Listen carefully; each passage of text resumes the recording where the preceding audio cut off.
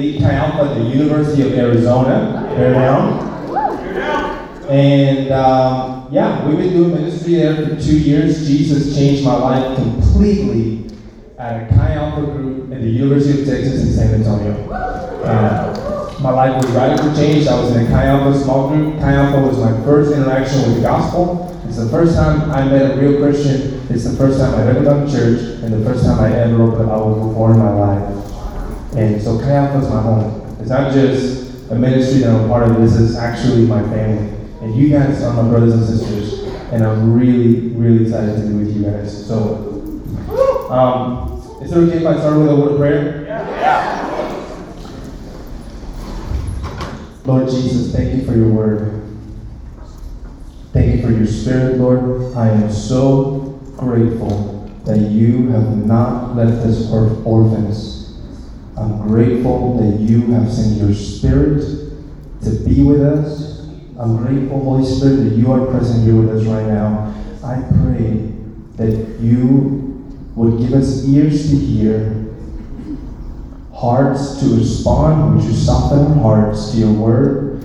Give us ears to hear, Spirit, to what you're saying to our church. In Jesus' name, amen. Amen. If I speak, I will die, but everyone else will live. If I stay silent, I will live, but everyone else will die. This was the dilemma of a queen in an ancient kingdom. For you see, there was an evil man in the kingdom who had come up with this plot to slaughter an entire people group. And through a network of spies, the queen was able to discover the plot, and it was within her power to save everyone. But she knew that to approach the king without being summoned meant certain death. So, here's her dilemma. If I speak, I will die, but everyone else will live. If I stay silent, I will live, but everyone else will die. So, everything that we're talking about today has to do with the mission of God. Okay? We are talking about God's mission and God's heart for Christians. Okay? I have a controversial belief about the Bible. I believe the Bible is inspired by God. Okay? And people would have you believe, you see, before I became a Christian, I thought that this was just a book of don'ts. Right? Don't do this and don't do that. Don't even think about doing that. But it's actually a book of do's. Do this and do that. The do's actually outweigh the don'ts 3-1. Yeah. So Jesus has much for us to be doing. Yeah. So we're going to talk about what Jesus will have us do as Christians, and how come when I believe in Jesus, God can just rapture me out of the earth so I can be with him forever. Yeah. What is Jesus' purpose now that I've come to believe? And there's 3 things that I want you to understand about the mission of God. First, that the mission of God is verbal. Second, that the mission of God is urgent. And third, that the mission of God is personal. Okay, we're going to get started. First, the mission of God is verbal. So, last words matter, right? Yeah. People will travel all kinds of distances to hear the last words of a loved one. It's almost as if by virtue of being last, they were most important of all. Yeah. Jesus had some last words for his disciples. In the Gospel of Matthew, he tells his disciples to go and make disciples of all nations, baptizing them in the name of the Father and the Son and the Holy Spirit, and teaching them to obey, teaching them to do all that I have commanded you. We call that the Great Commission. Yeah. In Mark, Jesus tells his disciples to go and to preach the gospel to every creature. He he that believes and is baptized will be saved. St. Francis of Assisi, an old missionary, he took this literally. He went and he would preach at the squirrels. And he said, Jesus said, I got to preach the gospel to every creature. And he just started preaching at the squirrels. He turned around, there'd be this huge crowd just weeping out unto God. We call that the missionary mandate. Yeah. Now we're going to read Jesus' last words according to the Gospel of Luke. In Luke chapter 24, starting in verse 46, it says, Then he said to them, Thus it is written, and thus it was necessary for the Christ to suffer and to rise from the dead on the third day. Yes. And that repentance and remission of sins should be preached in his name to all nations, beginning at Jerusalem. You are witnesses of these things. Behold, I send the promise of my Father upon you, but tarry in the city of Jerusalem until you are endued with power from on high. Praise God. Okay? In this passage right here, we have the what we're supposed to be doing, the how we're supposed to be doing, and the where we're supposed to be doing it. Okay? Remember, Jesus has us do a lot. Okay? First, he says, preach. Preach. It's the Greek word kerusso. It means to openly cry out. Yes. To make in the manner of a herald. You guys know what a herald is? Yeah. Okay? When Jesus says preach, he says do in the manner of a herald. Okay? You can imagine those guys. They got the funny pants. They got the trumpets. They got the banners. Right? And they're going, hear ye, hear ye. Lord Farquhar has a new decree. Or they're saying, quick, make way. The king is coming, the king is coming. Everybody make way because the king is coming. So when Jesus says, make in the manner of a herald, what does he mean?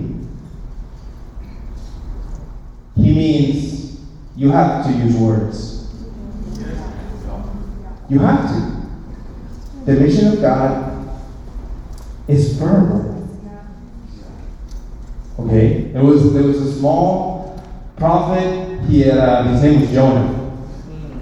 And God had told Jonah, I want you to go and preach to this great city. Tell them that in 40 days, I'm going to level the city and destroy it.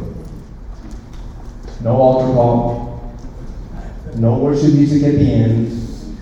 Okay? Just, I'm going to destroy this city. So, reluctantly, Jonah went. Okay? He didn't want to be there, but he went. Now, can you imagine Jonah? Okay, he actually got swallowed by this huge fish for 3 days.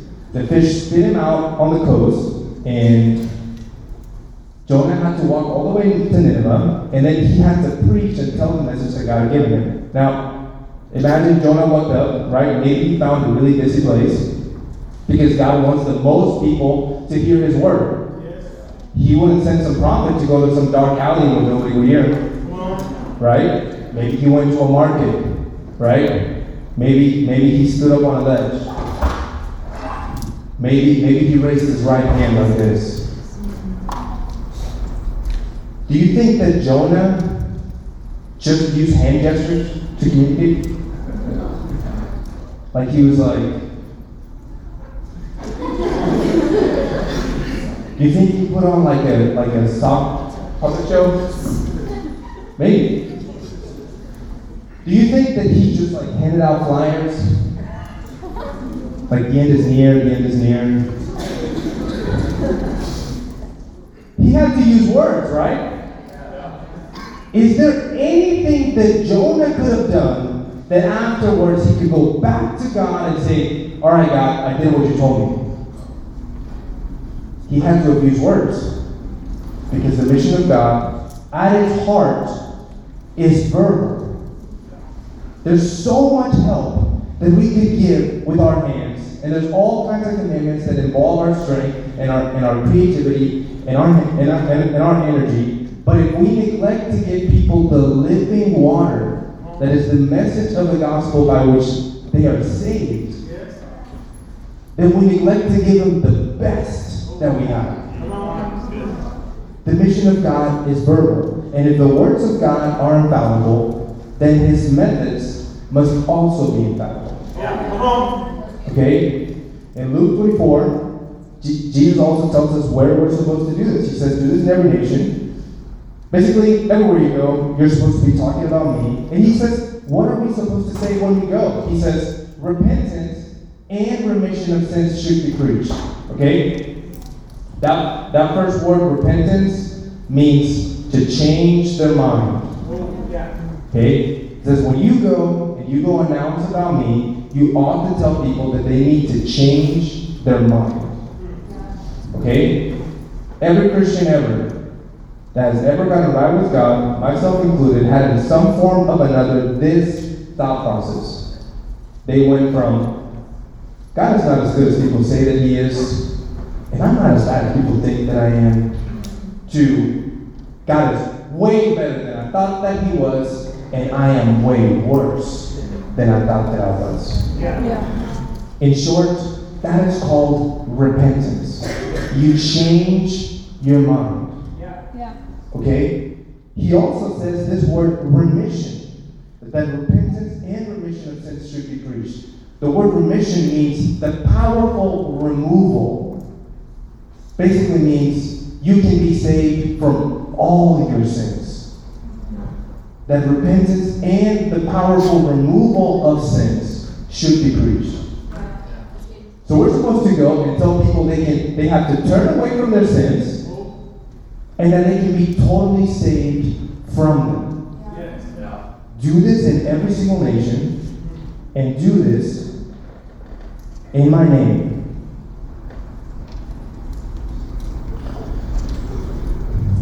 So, a Holocaust survivor retells of his prison experience with these words.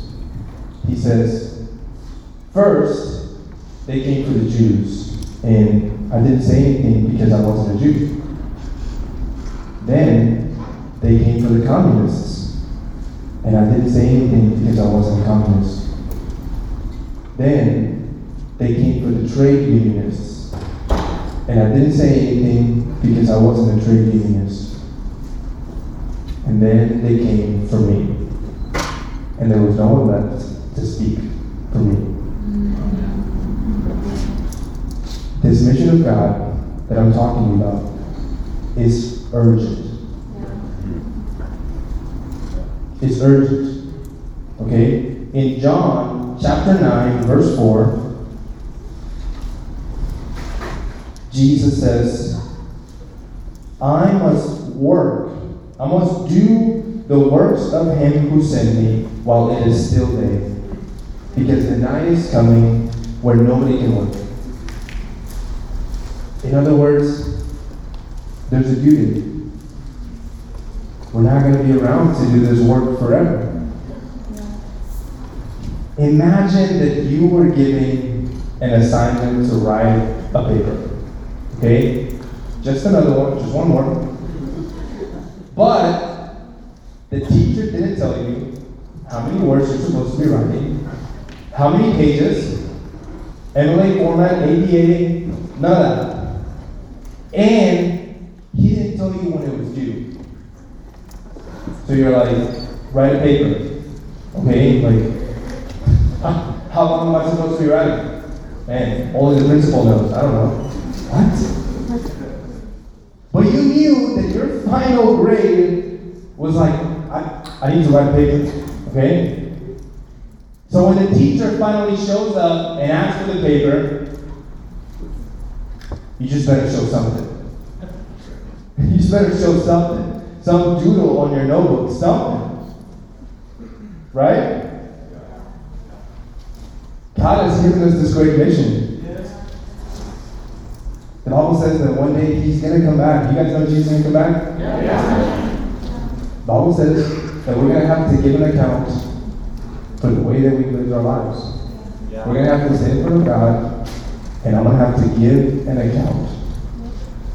I'm going to have to give an account, okay? I won't be able to bring Pastor Jason in front of me and have him testify on my behalf that I was a good Catholic student. I'm going to have to give an account. I'm going to have to stand in front of God and give an account. Yeah.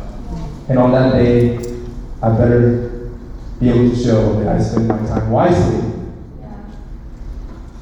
So, Jesus changed my life in Cayuga, okay? I met a tall, ginger Brazilian named Fabio when I was a freshman. First real Christian I'd ever met. Okay? This guy invited me to a campus walker. He said, yeah, we get a bunch of guys together and we eat food. I mean, yeah, he's like, we eat food, we get together, we talk about God, and we pray for each other. If anybody has a need, we help them.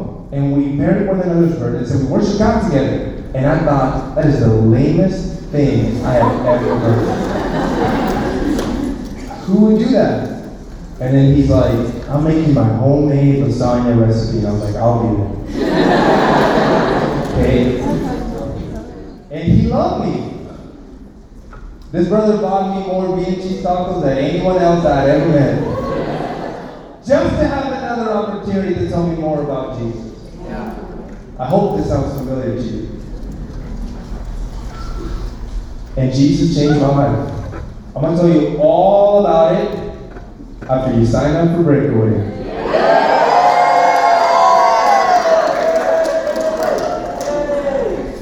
But Jesus really did. He radically changed my life. I'll just tell you this. The things that I used to love, those things now I hate. Yeah. The things that I used to hate, those things now I love. Yeah. And ever since then, I've had a burden. I've wanted to tell people about Jesus. Ever since then, I wanted to tell people about Jesus. And ever since I started, it's been 8 years since I've been trying to minister to people and tell them about Jesus. And I'm doing that now at the University of Arizona. And God's being fruitful. He's giving favor to our tribe. Okay? I moved to Tucson by myself in January of 2021. And we didn't have anything. I rode my BMX bike to campus. Nice. By myself. I flipped my bike upside down. I took a piece of cardboard that said Jesus is God. And I put it on the pedals of my bike, and I just started talking to people about God. And God honored the tribe. God honored my meager, humble, I don't know what else to do, tribe. And people showed up at my house. And I started to lead a small group. And then a team came, and then they started to lead a small group. And then we trained leaders, and then they started to lead small groups. And now there's just 50 of us getting together in a tiny room at the University of Arizona, and God has been faithful. Yeah. He has been faithful to what He said that He was going to do. And if you neglect the mission of God to do things, you're also neglecting all kinds of wonderful blessings and promises that are available to you. Yeah. But I'll tell you this, since I started telling people about Jesus, even some of the people that I've ministered to back then have already gone to meet Jesus. Or they've made life-altering decisions that make repentance almost impossible. And if I really sit and really think about it, I probably couldn't keep talking.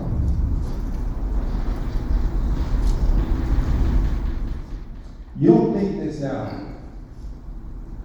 but there will be a last conversation that you ever have with a loved one. Yeah. There will be a last conversation that you ever have with your roommate, or with your father, or your mother, or a sibling.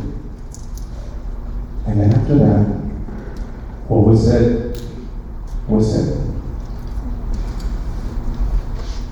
This mission of God that I'm talking to you about is urgent.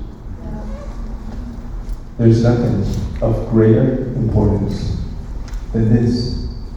There's nothing that should have greater urgency or mobilizing factor in your mind than the mission of God to reach others with the gospel.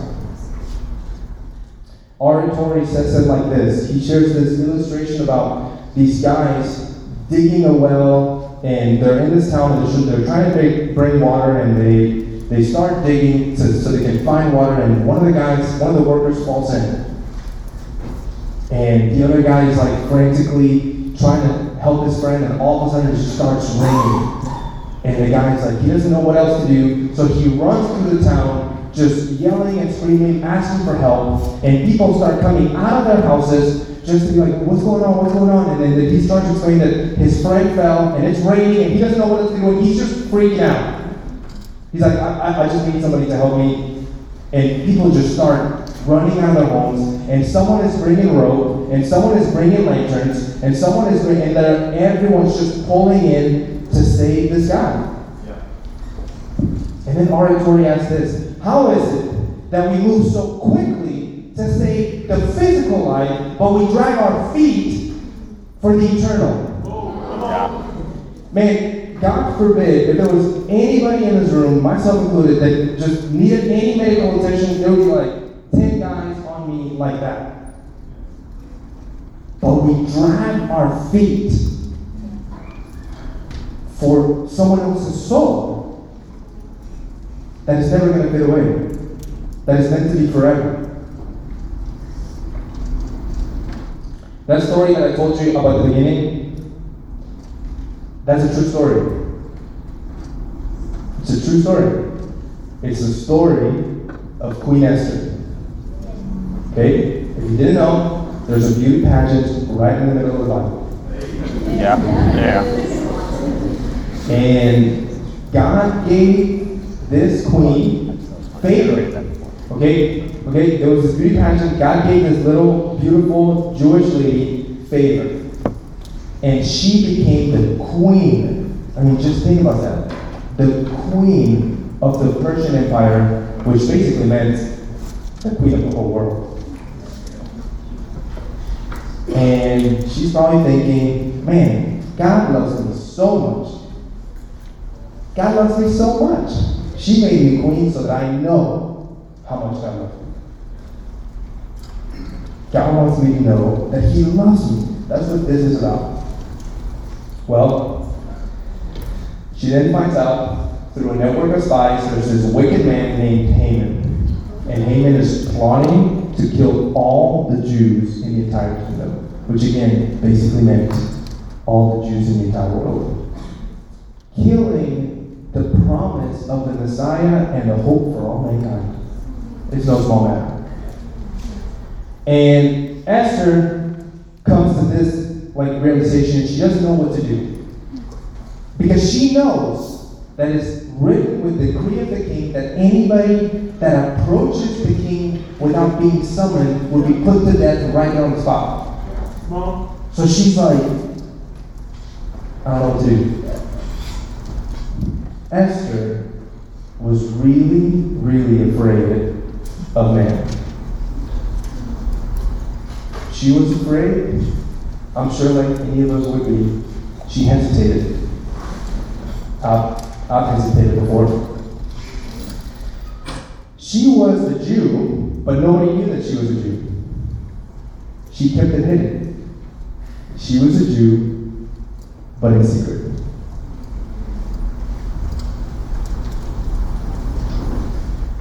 There's some people out there that they want to live like Christians, but in secret. And so Mordecai, who's Esther's uncle, is pleading with her, trying to get her to do the right thing. And not just think of herself. And in Esther, chapter 4,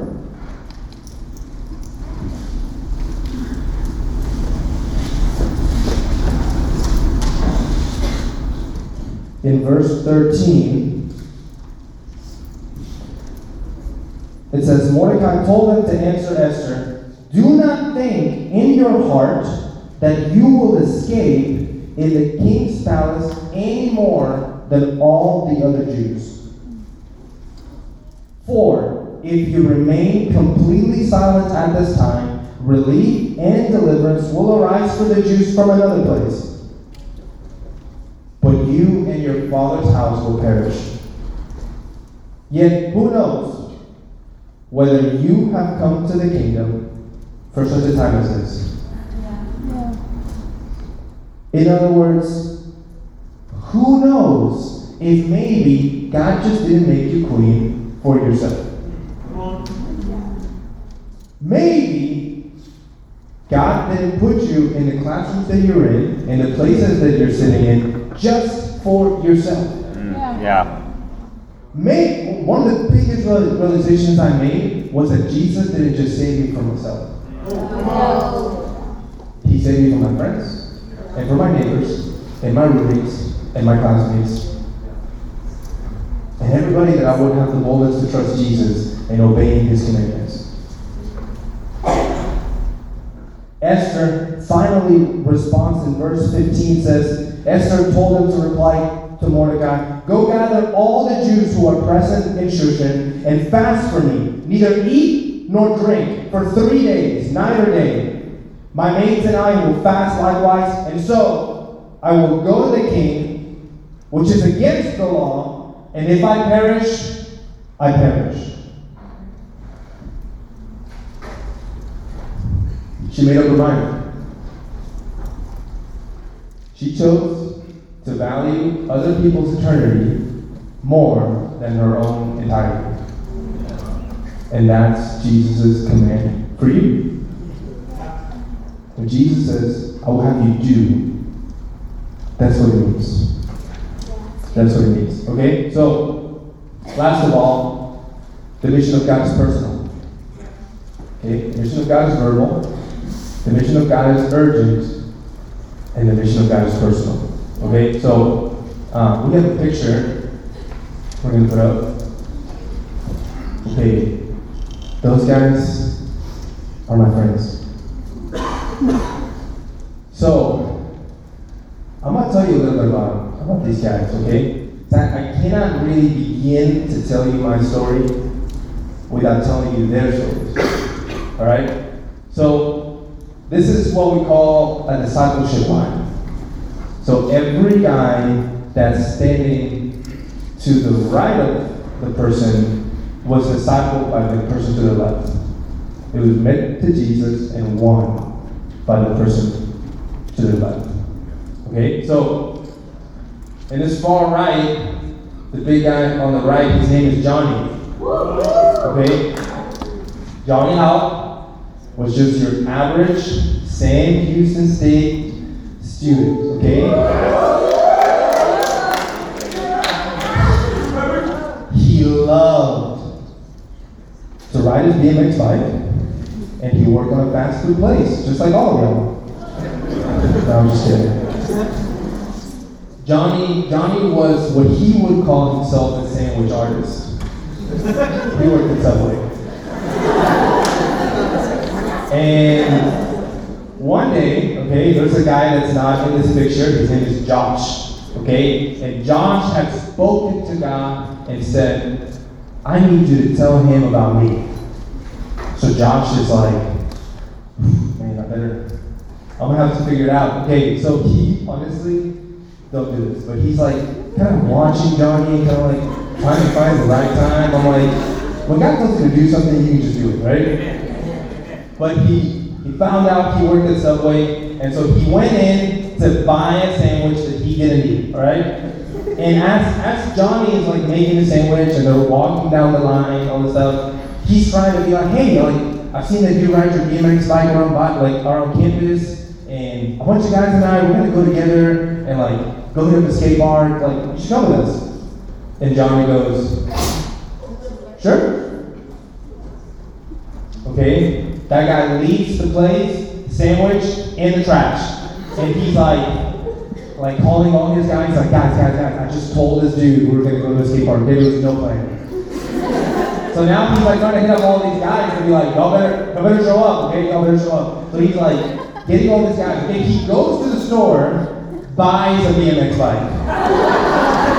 Okay?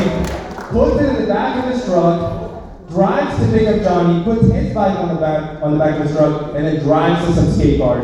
Somewhere around here, I'm sure. And then, dude, Johnny tells the story. He said he just saw Josh just eat it in the concrete, drop it into the bowl over and over and over.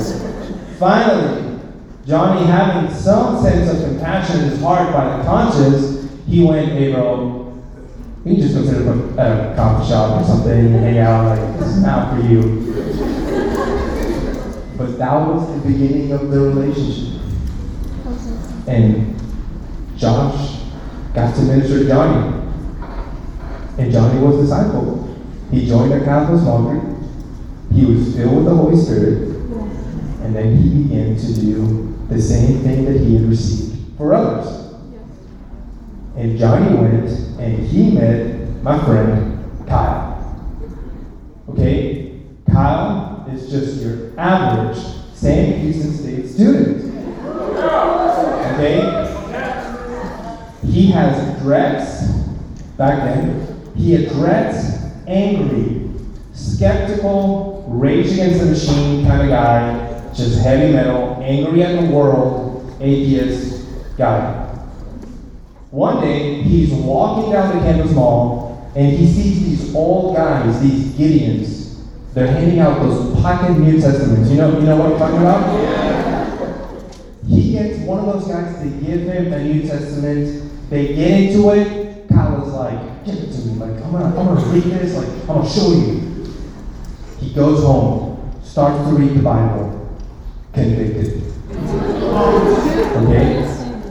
Shows up. A few weeks later, he gets a Chi Alpha flyer at the booth. Okay? The booth works, y'all, right? He gets a Chi Alpha flyer, shows up to a Chi Alpha service the week of Easter. Eli Gotro is speaking on salvation. Kyle gives his life to Jesus. As he's walking out of the service, meets Johnny Hawk. Okay? Jason told me today that sometimes when people meet, there's like bells in heaven that they're rejoicing that these two were meant to meet all along. When Johnny Hawk met Kyle Gotro, there were bells. There were bells in heaven. Okay? And the same thing happened. Okay? Kyle got saved. He was baptized. He was filled with the Holy Spirit. And sure enough, he got a burden for lost people because he just had the heart of God. When you love God, you love the things that he loves. You can't help it. So Kyle went and he did the same thing for someone else. Okay? These two guys together now, brothers. Johnny goes, man, there's no campus ministry in San Antonio. Like, what are we going to do? And he's like, I think I'm going to go start Chi Alpha at the University of Texas in San Antonio. And Kyle walks up to Eli and he goes, Eli, I don't know what I'm going to do. My best friend is leaving me. Like, he's going off. Like, he's my small group leader. Like, how am I going to walk with God? Like, all this stuff. And Eli goes, I believe in you. I think that you should join me. And Kyle goes, sell everything. Packs a U-Haul with Johnny, gets on the road, starts driving towards the border, stop in San Antonio, best spot for Mexican food in all of Texas. And then they, come on guys, you know. Come on, be serious. And they stop there, and they just start loving on people, okay? Kyle goes, and he met my friend, Craig Ritchie. Okay? Craig was selling pot at UTSA when Kyle met him. It's true. It's true. And Kyle just loved on that brother. He was just like, man, why don't you get some of this on the Holy Spirit Bible study in my house? And he went. And God did it in him too. And he got saved. He believed in the Lord Jesus. He was baptized. He was filled with the Holy Spirit. And then he began to tell others about God. You know why? Because what God does in you, praise God. I knew I was in the right place. What God does in you, he wants to do through you. So Craig went, and he started building a small group, and he met my friend Fabio, international student from Brazil, Sao Paulo, moved to America, no understanding about God, addicted to all forms of sexual immorality, but Jesus set him free. He set him free in a Chi Alpha small group. Same thing. Radically changed, madly in love with the Bible. Madly. Obsessively. Got baptized, got filled with the Holy Spirit. Fabio put his hand to the plow, and then he met me. Praise God. Thank you, Lord. And I was just a dumb kid from Mexico. Okay? Like I told you, I'm surprised that how little I knew about Christianity. I didn't know anything. I thought guy on the cross, got it. Nothing. I didn't know anything. I'm like perplexed. That I never heard. No one had ever told me. It's true. And Fabio just loved on me. He loved on me, which means he told me the truth. Because a real friend tells you the truth.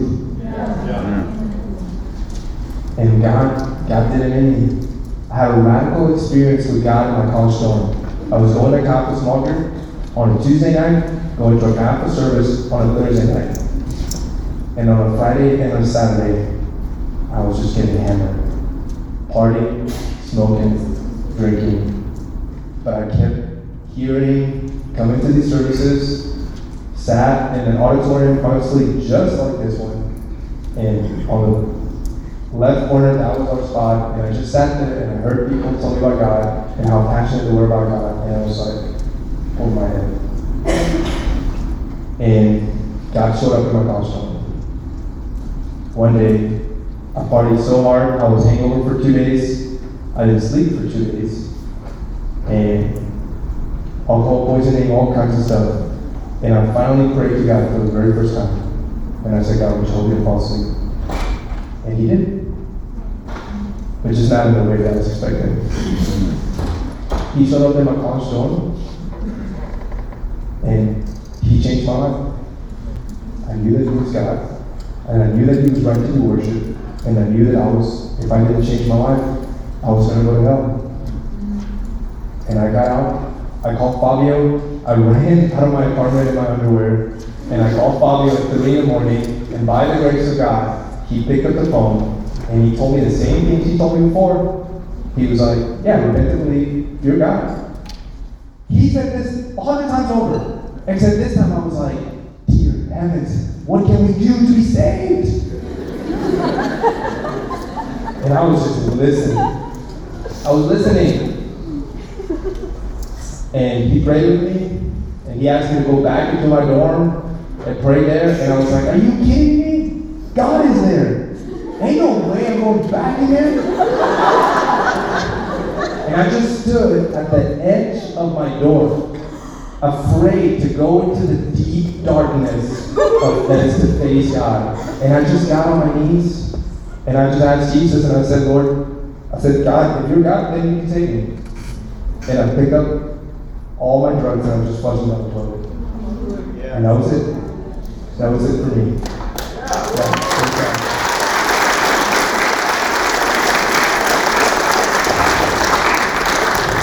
And I don't even know how it happened, but Jesus gave me a burden to tell others about God, like immediately.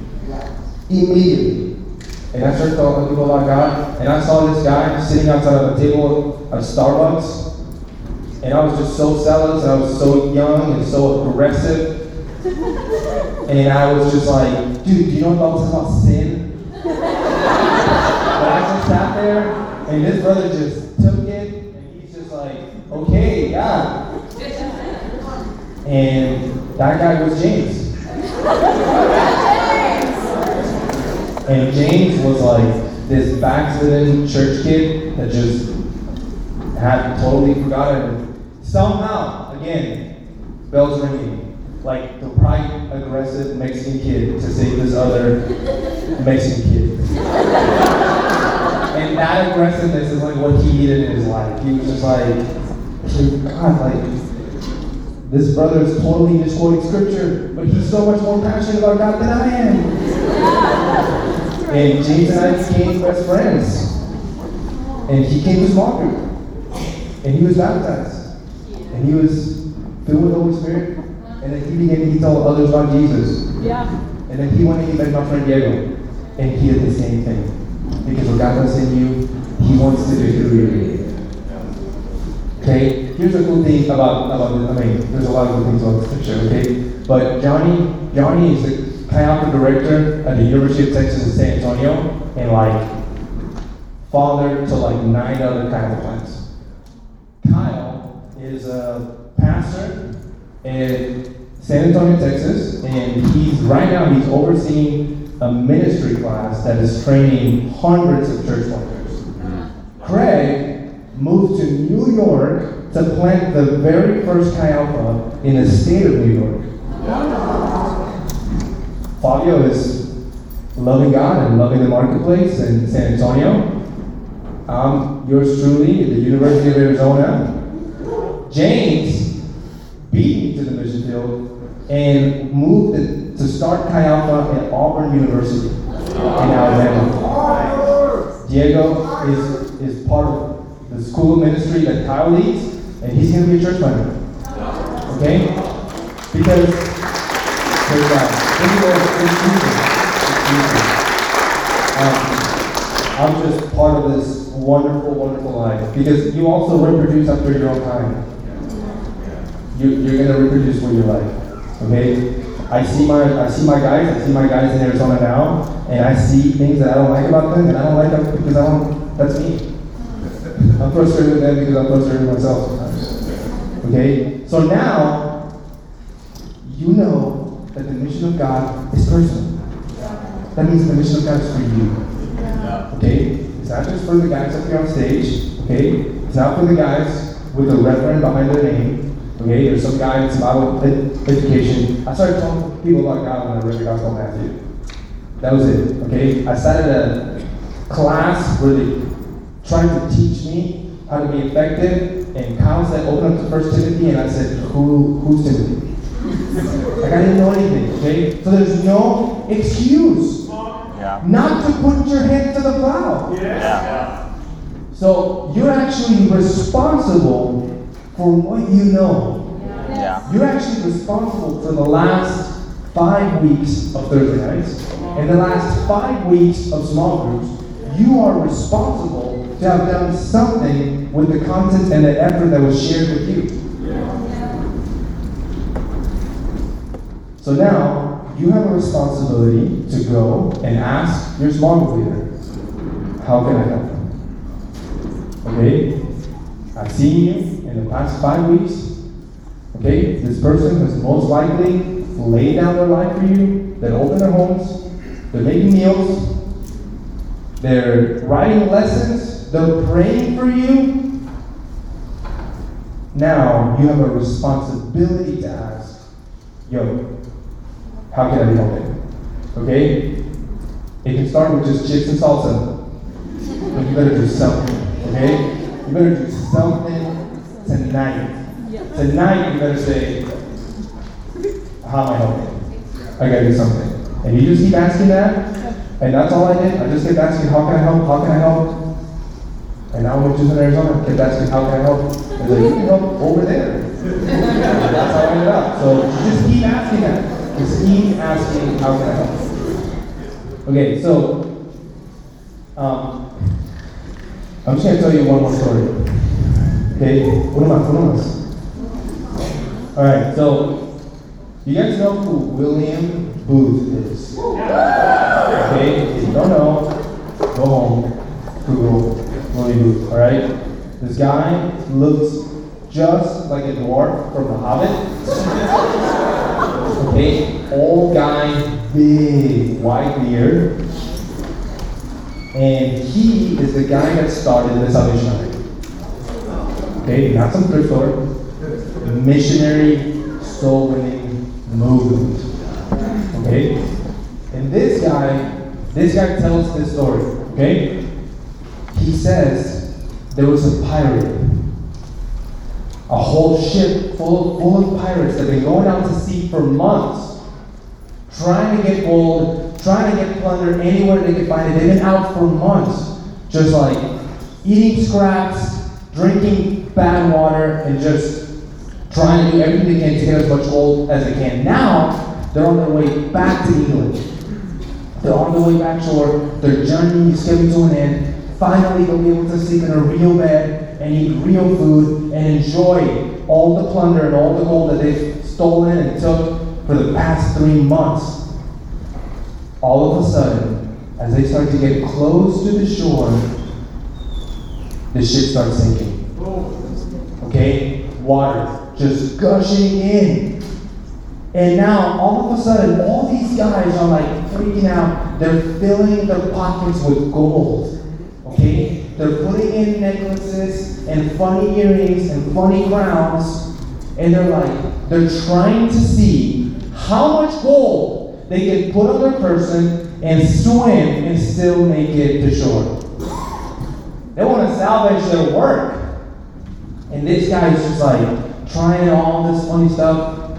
And all of a sudden, just behind him, this kid pulls his shirt and he goes, Sir, I don't know how to swim.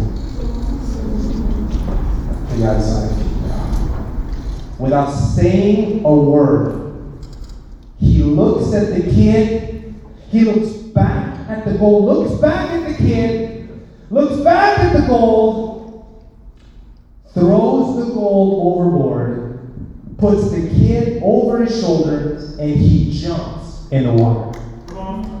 And he just starts swimming. And he's swimming, and he's hustling, and he's swimming, until he just passes out.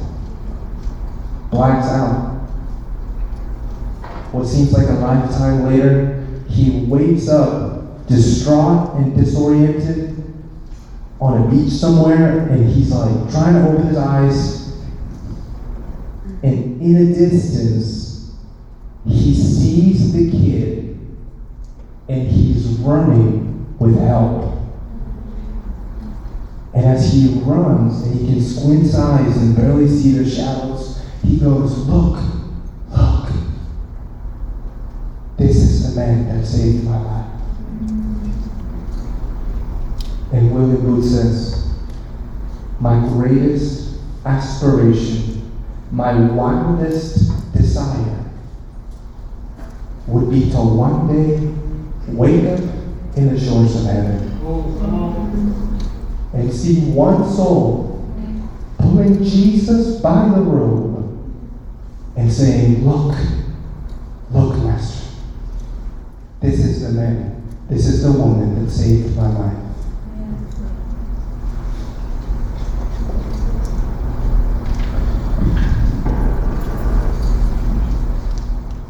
This is really a question about what is the treasure of your heart.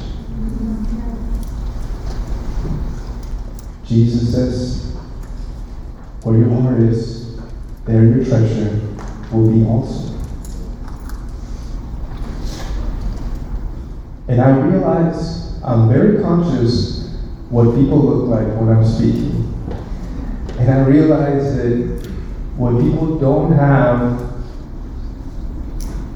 this common understanding, and I talk about how moving to another state in the middle of the desert to go tell a rebellious people about God that don't want me to be there sounds insane.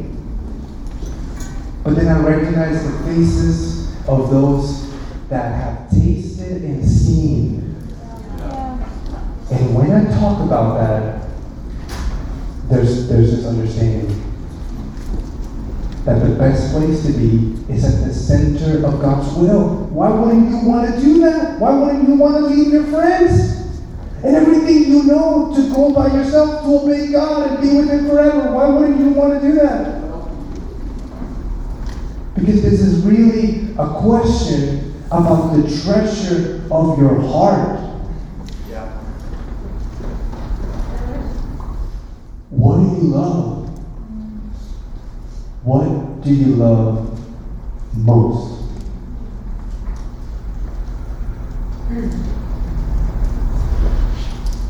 So here's what we're going to do.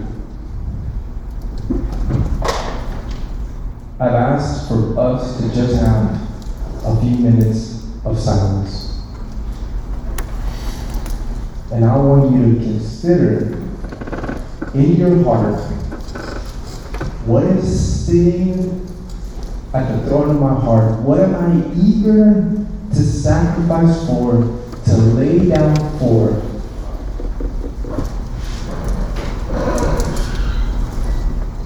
Jesus wants to be the center of your heart, and He wants His mission to be the outcry of your mind.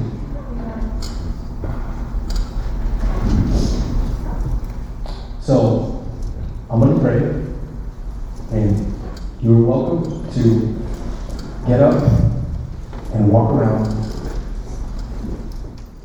but you just have to meditate. You have to ask God, Lord, what is the true love of my life? Lord Jesus,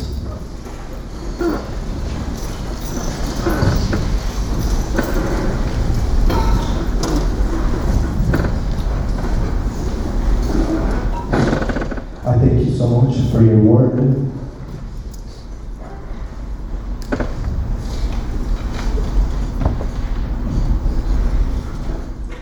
I pray, God, that you would meet with us right now, God.